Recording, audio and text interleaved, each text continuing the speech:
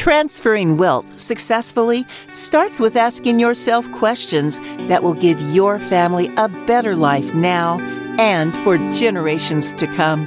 In this podcast, financial professionals John and Michael from Copper Beech Financial Group guide you through eye-opening questions to help you discover the truth about your wealth.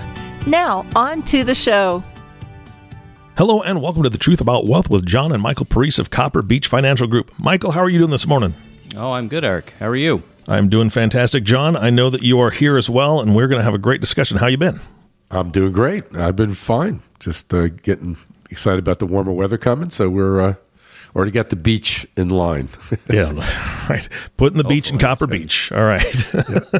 There you go. Yeah, that's good. Spelled differently. We do Spelled get that differently. so the beach like the tree, in case anybody's wondering. That's right. No, it's beach like the tree, and there's a whole story behind that, and I know that you guys spoke about that on a previous podcast, probably one of the first ones that we did together, so people can go back and listen to that and hear about the origin story. But today we're talking about something different. I think it's asset allocation, and is it reallocation or rebalancing? What are we talking about? Yeah. When you sit with clients through these terrible times that people are involved with right now, with inflation being high and uncertainty in the markets and global issues, we always get the question, okay, I've got this portfolio, what do I do with it?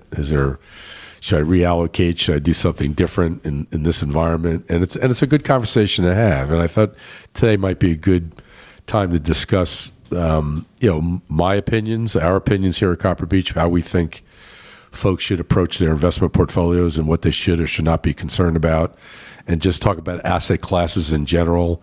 A little lighter today, but I think it's good to go back to basics on asset classes and what they do and what they don't do and what you expect from them. So I thought that'd be a good topic for today. All right, so let's start with asset classes, because I think that's where people get a little bit confused. They do. Let's talk about, and I refer to a term I used years ago, it's called the dominant benefit of asset classes. And very simply what that is, every asset class has a perceived dominant benefit. It does something. It does something for your portfolio. So if you relate to a CD as an example, most people know what CDs are.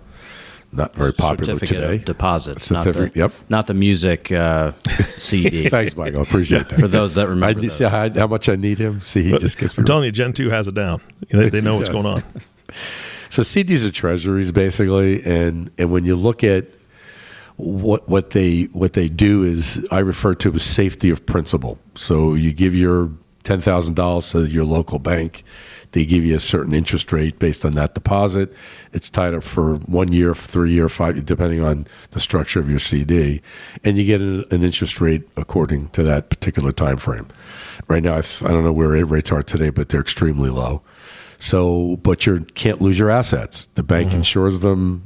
You're guaranteed not to lose your money in that type of strategy. So people have a tendency to say, I want to be safe, and that's where I want to put my money, and they park it in their either CDs or their savings accounts. But as you can imagine, in today's inflation rate, they're not a real popular place to go, but there's trillions of dollars sitting in banks in these vehicles, and they're going backwards based on inflation from a valuation standpoint. But remember, the dominant benefit is they're safe. You can't lose your money. And the interest is taxable on those typically. Interest is taxable, as well, correct. So keep that in mind. So in the past, if you go back to the 70s and 80s, interest rates were higher, and we could talk about that in a minute. So they were really attractive rates in CDs, but what people didn't realize back then, when you're getting 15% in your CD, what was inflation, Eric? It's probably about 16 to 17. Oh, wow. So what the Fed did, they mirror the inflation rate to the interest rate. They were able to do that back then, but it was a false security because inflation was still hammering that particular strategy. But that's what it does. It's not designed to grow. It's not designed to produce an income. It's a safety or principal asset. So that's one asset that most people are aware of. So are you saying that because we see interest rates going up, I think that it wasn't announced that long ago that it's going to increase, 3 more times by the end of the year? They say, yeah, probably. Okay, so does that mean CDs, the interest rate on CDs will increase 3 times by the end of the year? Yep, absolutely. Okay. But if you're locked into a 3 or 4 year CD, 5 year CD, whatever your CD time frame is, you can stay in that CD until it matures. But you're right, the new CD rates should be higher. But again, they're not designed to beat inflation. That's where the concern is. I saw a study years ago. If you put $1 in a CD in 1920 and left it there, and I think it was at the end of 1990, I think the time frame was. I don't remember exactly, but it was that period. It was a long period of time. And what was your dollar worth that you put in that CD? And it was negative 3%, because inflation and taxation are a factor. So it's really not an asset that grows or produces an income.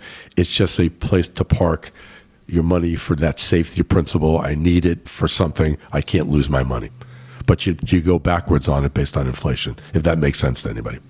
Yeah, I think the one thing that I wanted to bring up in preparing for today's podcast is really more the concept of, how an allocation works, investment allocation works within the context of a larger plan for the family. And for those listeners that have been with us for a while, you know our philosophy is really the planning comes first, we feel, and then a lot of these other decisions are really a part of that plan. And so we have conversations all the time with families around, what should my investment allocation be, as an example?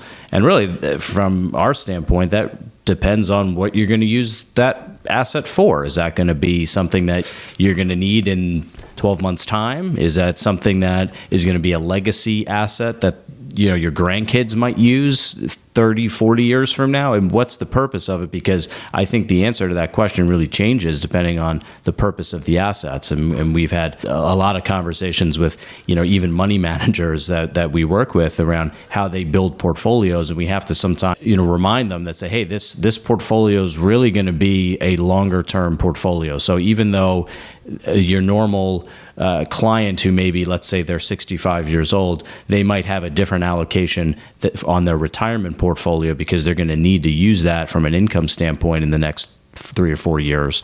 This is a different asset, right? So I think before you get into the conversation around how you should be reallocating your portfolios, really take that first step, think about what you're going to use it for. And I think that's going to at least provide a guide or a foundation for how you want to allocate that portfolio. Mm-hmm. That's a good point, Michael. So as you go on the spectrum of asset classes, let's talk about bonds. Most people are confused about bonds, but I'll try to keep it simple. Bonds produce income. That's the dominant benefit of that strategy. You buy a bond, it has a yield to it, or has a distribution of an amount based on a percentage rate back to you. And basically you're lending your money to someone, either to the government, to a corporation, or to another debt instrument. You lend your money, and because you lend that money to that particular party, they're going to say, okay, I'm going to give you this interest rate. Now, if you look at the current environment for bonds, when interest rates go up, bond values drop in value. And it's kind of interesting, but most people get confused about bonds. Bonds had a 20-year cycle that bond valuations were pretty strong because interest rates dropped. Now that interest rates going back up again, Eric, you get stuck with this, do I buy a bond? And with the yields being lower, I'm going to buy a bond that's going to depreciate in value. So it's kind of you're stuck with that issue with timing, but it's still the dominant benefit. It produces an income. So if you're retired or you want an income stream for some part, bond strategy is one of the ones that you can invest your money into. And the yields are all over the place as it relates to whether it's a municipal bond, a government bond, or a corporate bond. So that's how the bond world works. I'm trying to stay out of the weeds, but that's basically most people need to understand about a bond. Mm-hmm. And then into equities. Now, equities are always that challenge of risk and reward, but stocks grow. So I always say there's 3 asset classes in the world today that you could only invest into and grow your wealth. And that's stocks and other companies. You own your own business, or you own real estate. We'll talk about real estate in a minute. Every other asset class, you don't grow your assets because you're lending your money to someone and they give you something back. There was a study that was done by a mutual fund called the AIM Fund. It was back in the 70s and 80s. And it was interesting. They put $100,000 in a bond, a 30-year bond, and it was paying 7%. So they said, okay, we're going to hold on to this bond for 30 years. I'm going to pay you 7%. And if you look at the inflation rate to that bond over 30 years. When you liquidated that bond or cashed it in, what was the purchase power of that bond, Eric? What would your guess be? I have no idea. Probably If not. you go much. with the average inflation rate of 3.1%, which is what it's been over the last 70 plus years, your purchasing price on that dollar that you put in that bond dropped by 90%. Gee, my Christmas. People forget about inflation because remember, you gave $1 to someone and they held it for 30 years. And if you go with 3% inflation, do the math, it drops in value. But you got your 7%. So although it's an instrument that does something, it also is at risk of inflation affecting the value when you cash that bond in. So to finish the story, they did the same analogy to this AIM fund, which is a balance fund. It had 40% bonds and 60% stocks in the portfolio. And they did the same thing. Put $100,000 in it, and it produces 7% income. They took 7% out of the year. Over that 30 years, guess what the value of that account was? What would your guess be? So you're saying they took the money out every year? 7%. But the rest of it stayed in invested. Oh, okay. Again, no idea. $2.4 million. Oh, over that 30 years. With pulling money out. We pull the money out because what happens is the stock portfolio side of that grew over that 30 years. The bond piece stayed flat, but produced that yield in part. So when you look at growing assets, you have to own assets in your portfolio that grow and create wealth. It's not a lending scenario, is my point. It's not a CD, it's not a bond, but they are a factor in portfolios for that portfolio construction that Mike was talking about. If you have a short-term goal of buying something, you can't buy stocks because the volatility is too high. So you might want to do a short-term bond, or you might want to put it in a CD for a short period of time because you want to make sure you don't lose your money. Does that make sense to you? Yeah, absolutely. My question is, and maybe this is something you'll address, with this type of strategy, you guys have talked about timing the market before. When it comes to asset classes and doing this, is this or is this not somewhat like timing the market to know which one to put in to where when? I would disagree a little bit. I think again gets back to, from our standpoint, is again, what's the purpose of the portfolio that you're talking about with allocating. So I think if you're going to time anything, I would almost say it's almost like you're timing the purpose of the portfolio, if that makes a little bit of sense, And we have a lot of conversations with managers that are more on the active management side, where they're really digging in on a day-to-day basis and managing portfolios. Yeah, typically in a stock position or a stock portfolio, versus the passive management side, which is I'm going to buy an S&P 500 ETF and I'm going to hold it for 30 years and I'm not going to look at it. Right, I'll fund it every so often. I mean, there's different styles of how you invest portfolios, and I think it depends on the investors a lot of times as well, and what they want. How do they, some investors are very passive. They don't want to think about it. Other investors want to really try to beat the market by having that active focus. So I don't know if that answered your question as much, Eric, but I think I don't think we're not really fans of trying to time the market. I think we've probably said that a lot of times on the podcast. I think it's a difficult proposition. There are some people out there that can do it pretty well, but I think by and large, a lot of people don't do it well, even professionals. So it's difficult to do that. I think it's just trying to stay on top of it and maybe making small reallocations, but not majored like that. Yeah, Eric, I've been in this business 37 years now, and I remember 1987 crash. They call it a crash. It was a blip, actually. But back then it was a crash. Now, if I asked the average individual what the Dow was in 1987, do you remember what it was, Eric, by any chance? I think it was in the thousands. I mean, low, right? It was over 1,000. It was like 1,820 of the Dow. And where's the Dow today? Oh, way higher in the 30s, 30,000 plus. Yeah. It's still, I don't know what it is today. But so if you look at time frames, people don't buy. I always make this analogy. When there's a sale someplace, people drive miles to get a sale on something, but they never buy stocks on sale. It's kind of an interesting, because they're nervous about that. But people should be aware that when stock portfolios or the market drops, it's an opportunity to buy in to the future expansion of the market, which is ultimately going to go up. It does go up. It doesn't stay flat. It doesn't go down all the time. It does go at ebbs and flows, but it continually goes up. So if you have a long-term horizon, like Michael was pointing out, let's say retirement and you're in your 30s, you shouldn't be worried about the market. You should hope for these dips and invest more into these dips because you get more growth in your portfolio. So we talk about timing, that's what you time. You time the economy, not the timing of the stock market.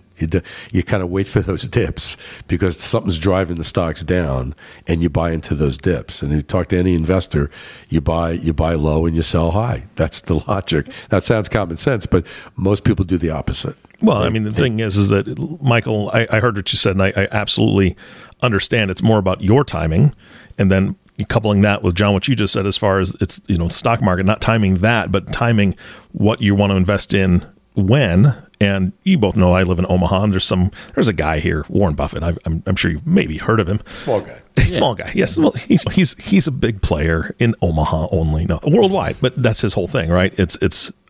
He has, and I don't know how he does it because I don't have a personal relationship with him, but I know that he has funds set aside for when the market dips. And he says, exactly. Then I put it in, and I buy when stuff's on sale. I don't buy when it's really high, even though everybody's excited about growth.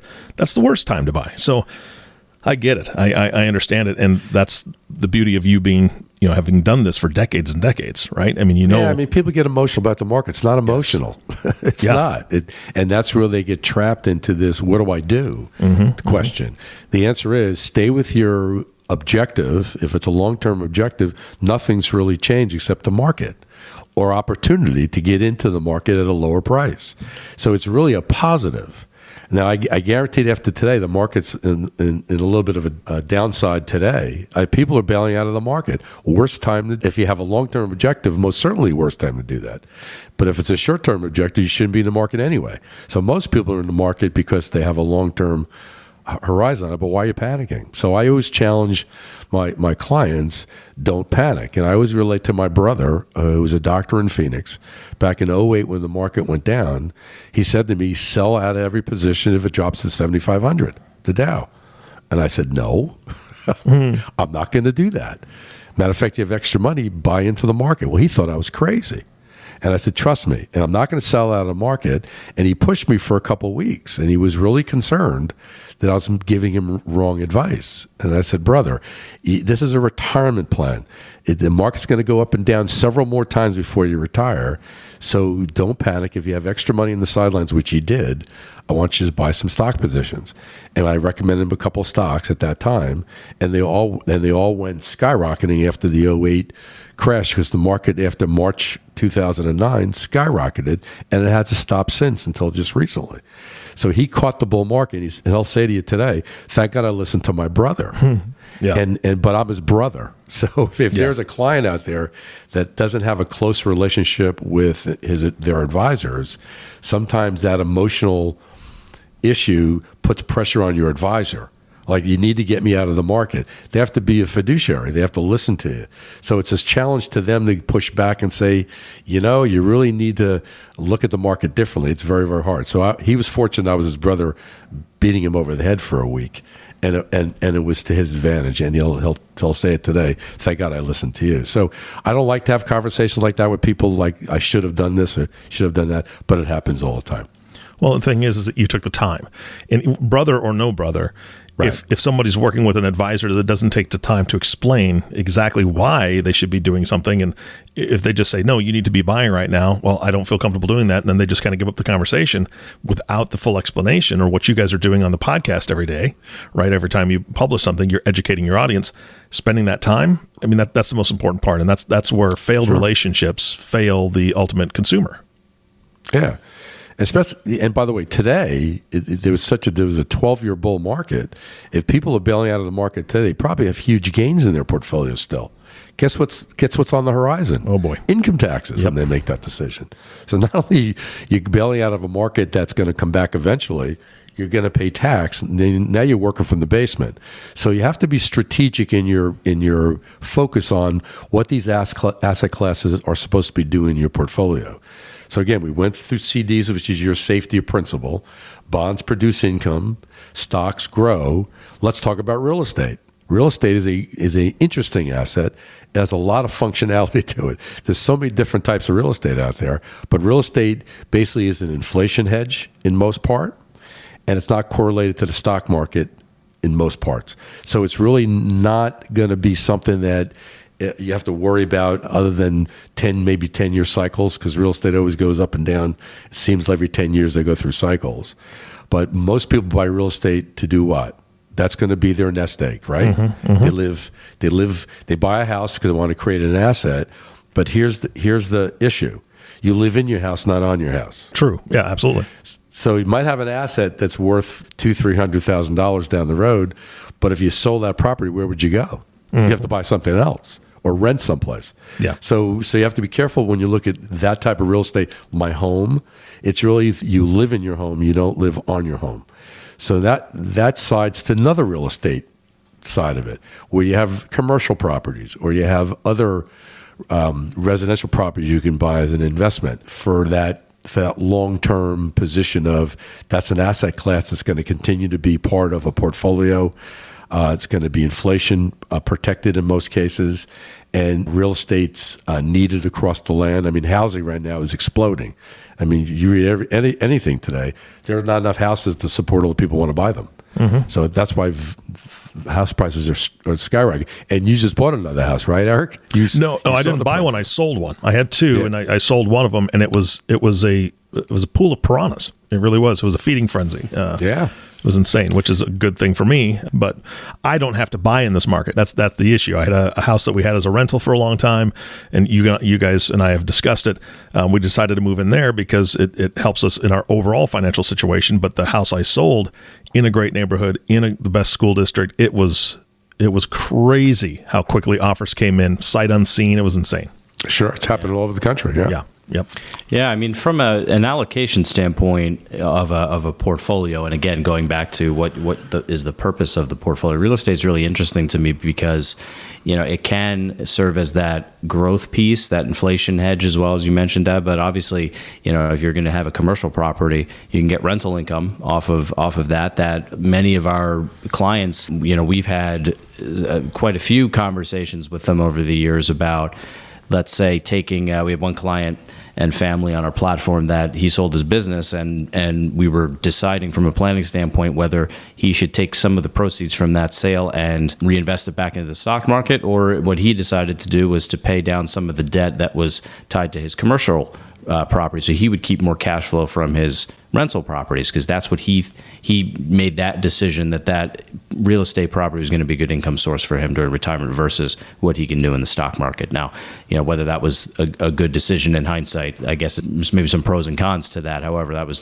the decision he made. But real estate really is I think a core part in some ratio of an allocation for most portfolios. And if you don't want to go out and manage your own real estate or buy your own properties, you can look at things like REITs that are out there. You can look at, there's a lot of programs that are available that have more of a real estate focus that you can invest into, that is not something you need to manage on a day-to-day basis, but you still have that exposure. So I think real estate is a pretty key component to any allocation of an overall portfolio. I would say even if you have a growth-minded investor, you have a long time horizon, or even if you have a short time horizon, real estate plays a key role. But real estate's always location. Yeah. So you have to be careful where you buy real estate. I think people are aware of that. But real estate's interesting because it has an income side to it as well, to Michael's point. So not only does it have a growth side and it's an inflation protection, it also has an income side. So real estate's an interesting asset class that most people don't have in their portfolios, believe it or not. But again, REITs are available. There's real estate ETFs. There's all types of different exposures to real estate that I think one should look at. But again, when you look at the dominant benefit of these asset classes, they all do different things. And sometimes when you build a basket of them, it softens the portfolio, protects it from extreme ups and downs. Well, it's not. I like extreme ups, but do you have extreme downs in those particular portfolios? But so basically, it's a good way to asset allocate. But to Michael's point, and it's a good one, it's all about your plan. It's all about what's the purpose of the money. So most people say to me, John, I have $100,000. What should I do with it? I say, what's your objective? Yeah. Is it for retirement? Is it for a short-term objective? You want to buy a property? You want to buy a house? You want to buy a business? Well, what do you need the money for? That dictates how you design and build these portfolios. And most of the time, you have to be patient with them because they ebb and flow with the markets. So right now, bonds are not attractive to buy, but real estate is.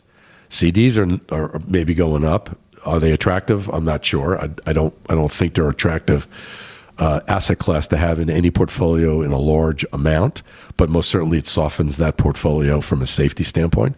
So you have to really look at your objectives and try to build something and stay with it and be patient with it, and don't bail out because the markets are not going to be in your favor. Yeah, I think, and to add to the real estate conversation here, and we've had some podcasts recently with gentlemen from S2K, Steve Cantor and Michael Brown, which we did, I think did a two-parter with them. That was a really enlightening podcast, one of my favorites that I think we've done recently. So if you haven't listened to that one, I would definitely go back, because those two are pretty experts in the sort of what's going on in the real estate world today. But I think, you know, that real estate component is becoming a lot more of the conversations we have with families. Getting back to the fixed income and the bond piece that you talked about earlier, Dad, it's really challenging right now to find yield that is meaningful for a lot of investors. I mean, we've had some conversations with clients that maybe have, let's say they sold their business, or they have kept money in their business because they've had a good year over the last few years, and they say, well, you know, I have this money. What do I do with it? To your point, Dad, and then we have to go through that conversation. Well, what are we going to use this for? What's the purpose of the money? And a lot of times, well, I might need it in 12 to 18 months to, you know, make an acquisition, or I might need it's more my cash bucket.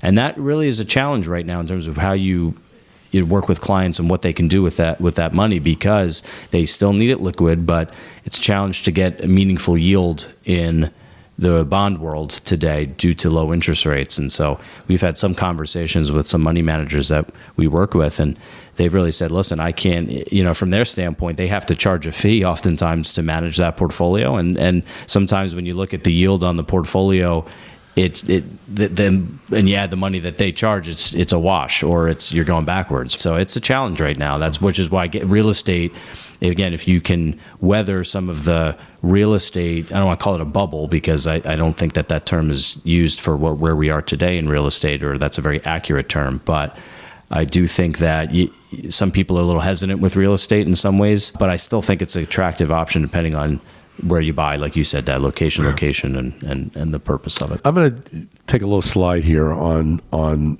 what's going on that's a little different than most people are accustomed to seeing. Let's go back to, I mentioned back in the 70s. In 1971, Nixon did something, as everyone thinks aware of. He took us off the gold standard. And since that point of time, when you look at inflation, it's gone up since then. It was a very inflationary strategy to do that, because there was no support of the dollar. The dollar's a dead instrument, believe it or not. But what hasn't adjusted is people's incomes. If you look at a chart, inflation's gone up precipitously, but people's wages and salaries have pretty much stayed flat over that period of time. And that's been in the press for a while.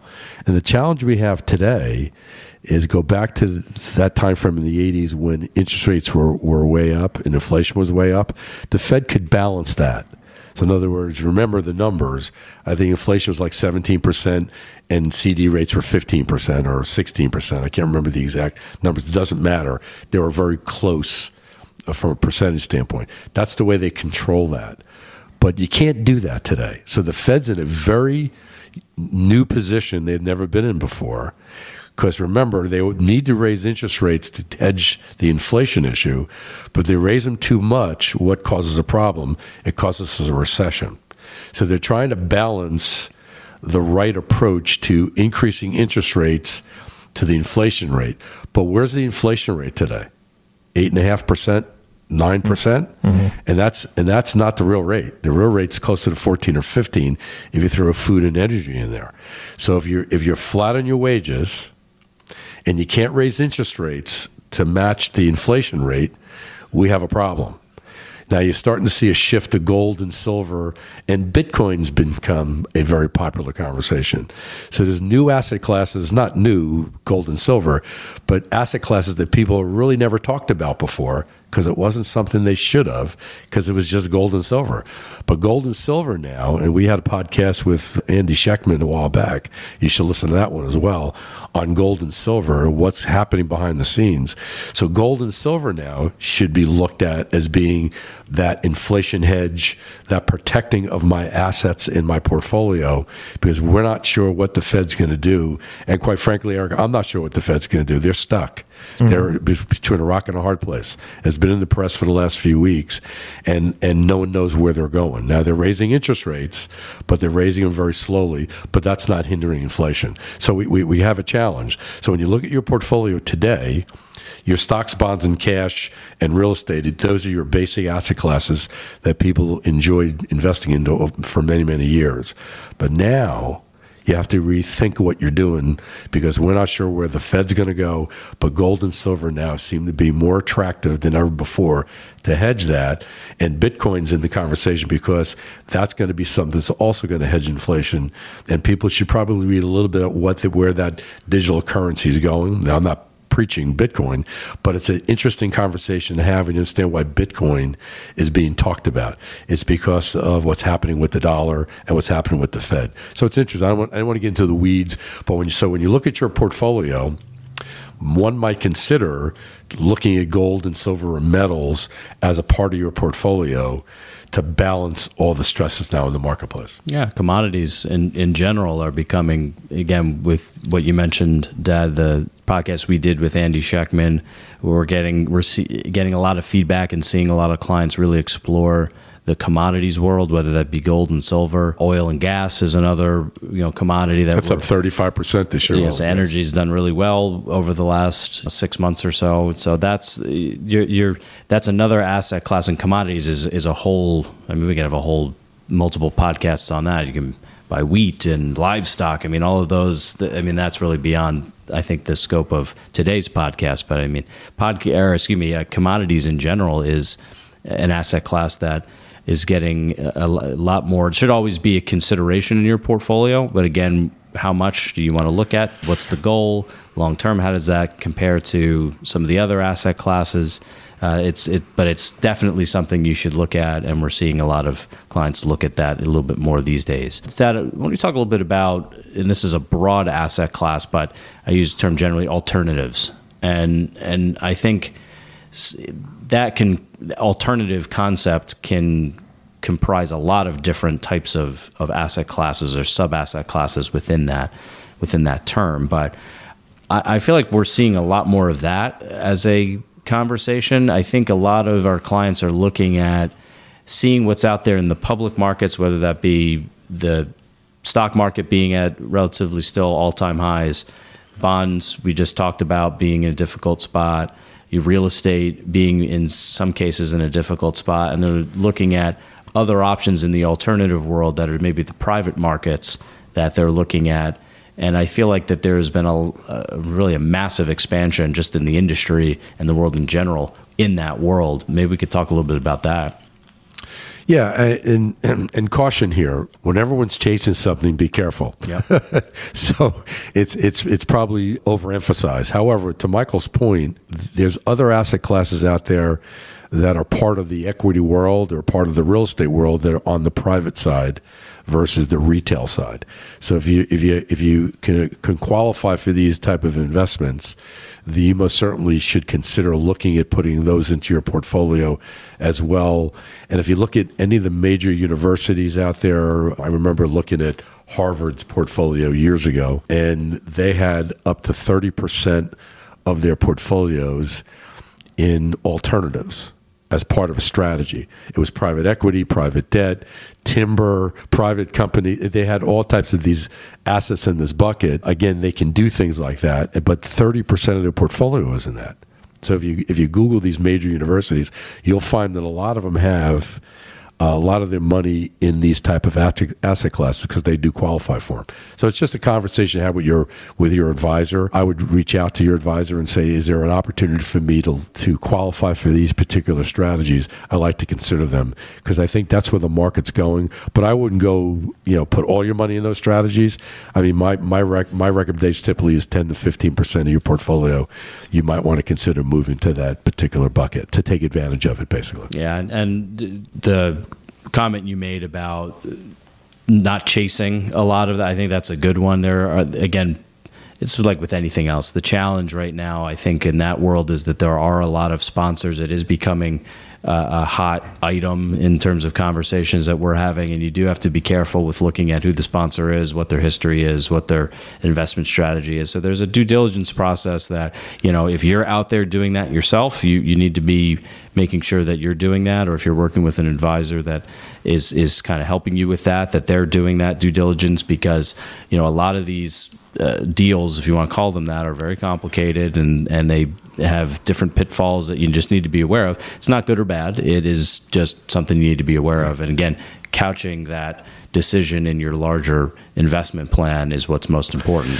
And as always, Eric, my message is these are all great conversations we had, but the most important part of this, you have to be taxed managed in these strategies, because taxes will erode rates of return and growth in your portfolio more than you think. Yeah. And people don't pay that much attention to taxes on their portfolios. And we talked about that in the past. If you have an account that's not in an IRA format or a 401k plan or a pension, it's called a non-qualified investment. You manage it with your broker down the street. You have to be careful, because all the gains over the last 12 years, you've been paying tax along the way, more than likely, on those gains, and you lost assets by doing that. So you have to look at tax managing these strategies more efficiently to put more money on your balance sheet over a longer period of time, if that makes sense to you. Yeah, absolutely. Guys, we're getting low on time here. Is there anything we want to close with? I would just say be alert, start paying attention to what's going on in the markets regarding your portfolios. I wouldn't panic and sell anything at this point in time. Again, if your objective is a long-term objective, these markets are going to settle down and go back to a higher level somewhere along the line. Just be patient. Stay away with the emotional side of it. Stop watching TV and watching the market and those arrows go down. Just remember, it's an opportunity if you have money on the sidelines to dollar cost average into the market. You put a little in each week or each month to get into the market to take advantage of that bottom. Yeah, I would add to that. I think that's all really good advice. I would say that if you gleaned anything from today's podcast, is that there's a lot, and it's changing rapidly. There's a lot of information out there, and that's obviously the challenge we all have, is to try to sift through all of the information that we're bombarded with seemingly on a daily basis. But stay in touch with your advisors. I think we talk about that almost every podcast, of being such an important thing that investors and planners and the public needs to do, is just work with each other, talk with each other more, because this stuff changes rapidly, and there's a lot out there. There could be things that you're missing, could be things that you think you're missing that you're really not missing. So it's important to stay connected. Meet with your advisor. Yep. Yeah, absolutely. Well, gentlemen, thank you so much for your time today. A lot to consider, and I appreciate it. Yeah, no problem. Thank you. Thank you, Eric. Always a pleasure. Bet. And our last thank you goes to you, listening audience. Thank you so much for tuning in and listening to the Truth About Wealth podcast with John and Michael Parise. If you have not subscribed to the podcast yet, please click the subscribe now button below. This way, when John and Michael come out with a new podcast, it'll show up directly on your listening device. This really makes it easy to share these podcasts with your friends and family. Again, thank you so much for listening today. For everyone at Copper Beech Financial Group, this is Eric Johnson reminding you to live your best day every day. And we'll see you next time. Thank you for listening to the Truth About Wealth podcast. Click the subscribe button below to be notified when new episodes become available. The information covered and posted represents the views and opinions of the guest and does not necessarily represent the views or opinions of Copper Beech Financial Group. The content has been made available for informational and educational purposes only. The content is not intended to be a substitute for professional investing advice. Always seek the advice of your financial advisor or other qualified financial service provider with any questions you may have regarding your investment planning. This material is for informational purposes only. Neither APFS nor its representatives provide tax, legal, or accounting advice. Please consult your own tax, legal, or accounting professional before making any decisions. Copper Beech is not affiliated with American Portfolios Financial Services, Inc. and American Portfolios Advisors, Inc. Securities offered through American Portfolio Financial Services, Inc., a member of FINRA SIPC, investment advisory and financial planning services offered through American Portfolio Advisors, Inc., an SCC registered investment advisor. These opinions are subject to change at any time without notice. Any comments or postings are provided for informational purposes only and do not constitute an offer or a recommendation to buy or sell securities or other financial instruments. Readers should conduct their own review and exercise judgment prior to investing. Investments are not guaranteed, involve risk, and may result in a loss of principal. Past performance does not guarantee future results. Investments are not suitable for all types of investors. Copper Beech is an unaffiliated entity of American Portfolios Financial Services, Inc. and American Portfolios Advisors, Inc. Any opinion expressed in this forum is not the opinions of American Portfolio Financial Services, Inc. and American Portfolio Advisors, Inc. and have not been reviewed by the firm for completeness or accuracy. There is no assurance your experience will be similar and no assurance of financial success.